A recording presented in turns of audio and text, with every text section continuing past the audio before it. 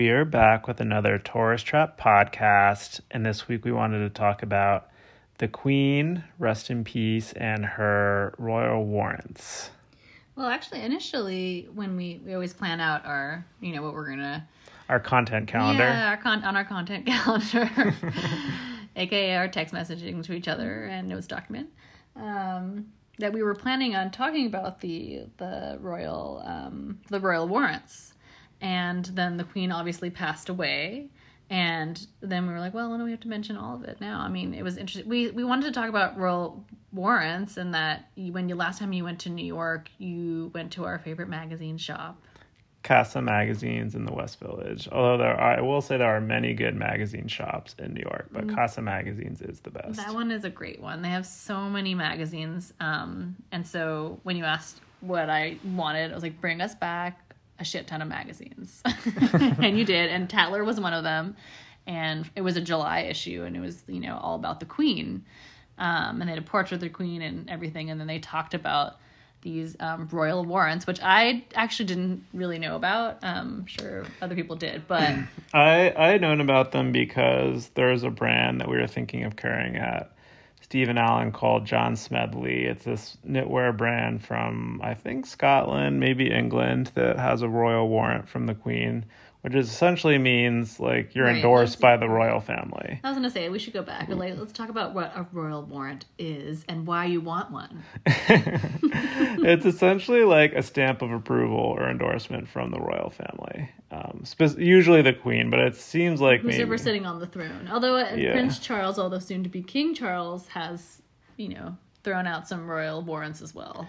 Yeah, and it's not like there's like 5 companies that have royal warrants. There's like maybe hundreds. It's like, and everything from like big companies like Aston Martin cars and like Procter and Gamble, all the way down to like little tiny like candle makers and like broomsticks and like service providers that do like hairdressing and like restoration work on paintings. But all considered to be the proper, able to, live up to the royals' expectations. Yes, they're all suitably stuffy. And apparently once you get a royal warrant, it really helps sales. So you really want one of these. And they don't just give it to, British brands, which is what I thought initially. Like, they're probably it's only British brands, but they give it to like a lot of different... They make exceptions for non-Commonwealth countries. Outside of the Commonwealth. So like... Cartier is one. Of course, they made an exception for Cartier. Cartier, and then, the Queen loves her champagne, as do many people in England. So there's a bunch of champagne brands that are royal warrant holders. But apparently you can go into, like, specifically the store, like you go into Cartier and...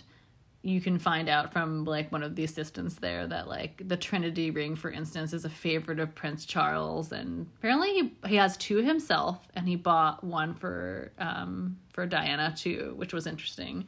So you can even know down to, like, the exact product that they're interested in. It's not just, like, Cartier in general. It's, like, specific products that, they have deemed... royal and worthy. Yeah, and I imagine it helps these brands, especially the smaller ones. There's like a little like symbol and a seal that you can include on all your marketing materials. Cool. I do like that. I like that as well. We love the idea of a crest. We still want to design our own family crest. We do love crests. And so. Yeah, so technically these warrants are good for 5 years, and then you essentially reapply with the king or queen. And I think most of them probably just like keep getting it extended. But apparently, and this hasn't happened in, how old is the queen? Or was the queen 96? She's been queen for 96 years or whatever it was. But now that she passed, apparently all the warrants that she granted expire now in 2 years. As opposed to 5. As opposed to 5. And so... it'll be up to the new King Charles to decide if he wants to continue on with them or, pick new ones. Right. And we were chatting about this. Like, do you think he feels pressure to pick the same ones his mother picked? Or, because there's certain ones that he kind of has to, like give royal warrants to no matter what, but you know, is he going to take some away? Like, what is he going to do? You know, I imagine there's some pressure there, but I mean, and there's other pressures that he's dealing with. I do feel like he has other fish to fry, but I am curious. Like, he'll definitely keep the big ones. Like, he's not going to take away the royal warrant for like Jaguar or Land Rover. They're like iconic, like internationally known British brands. But maybe he has a different broomstick brand that he likes. Like the Queen preferred Nash broomsticks, and they were in the Harry Potter films. But maybe he has his own favorite broomstick brand. You never know. Yeah, or you know. Maybe he prefers mops. You don't really know. Maybe he's more of a Swiffer guy. Exactly. Oh my God, can you imagine? No, but I would, you know, on the topic of like modernizing a little bit, it'd be interesting to see if he like, you know, no matter what he does, it'd be like if he picks some like modern brands, that would be very cool. Maybe he'll give. But I doubt he would do that. He's gonna give royal warrants to social media companies. He's more of a Cartier guy, which is okay, you know. But. Yes, R.I.P. for the Queen, obviously. She passed away in Balmoral in northern Scotland, which, you know, she probably felt at home there. Yeah. No, I mean, it is crazy how long she ruled, and we were discussing, too, that, you know, now, you know, Prince Charles, soon to be King Charles, will have his ceremony, and... you know, they consider it like he's chosen by God. It's very interesting that he's going to be like the next, you know. He's the divine ruler. Right. That's just so, like, archaic. It's so interesting that's still, like, a thing, you know. It's extremely, extremely archaic. Yeah. And yet people over there and over here are obsessed with it. Mm-hmm. Yes. But, you know, we'll definitely be watching, though. So. Are we going to watch the coronation? Yeah, I'm going to watch it. Yes.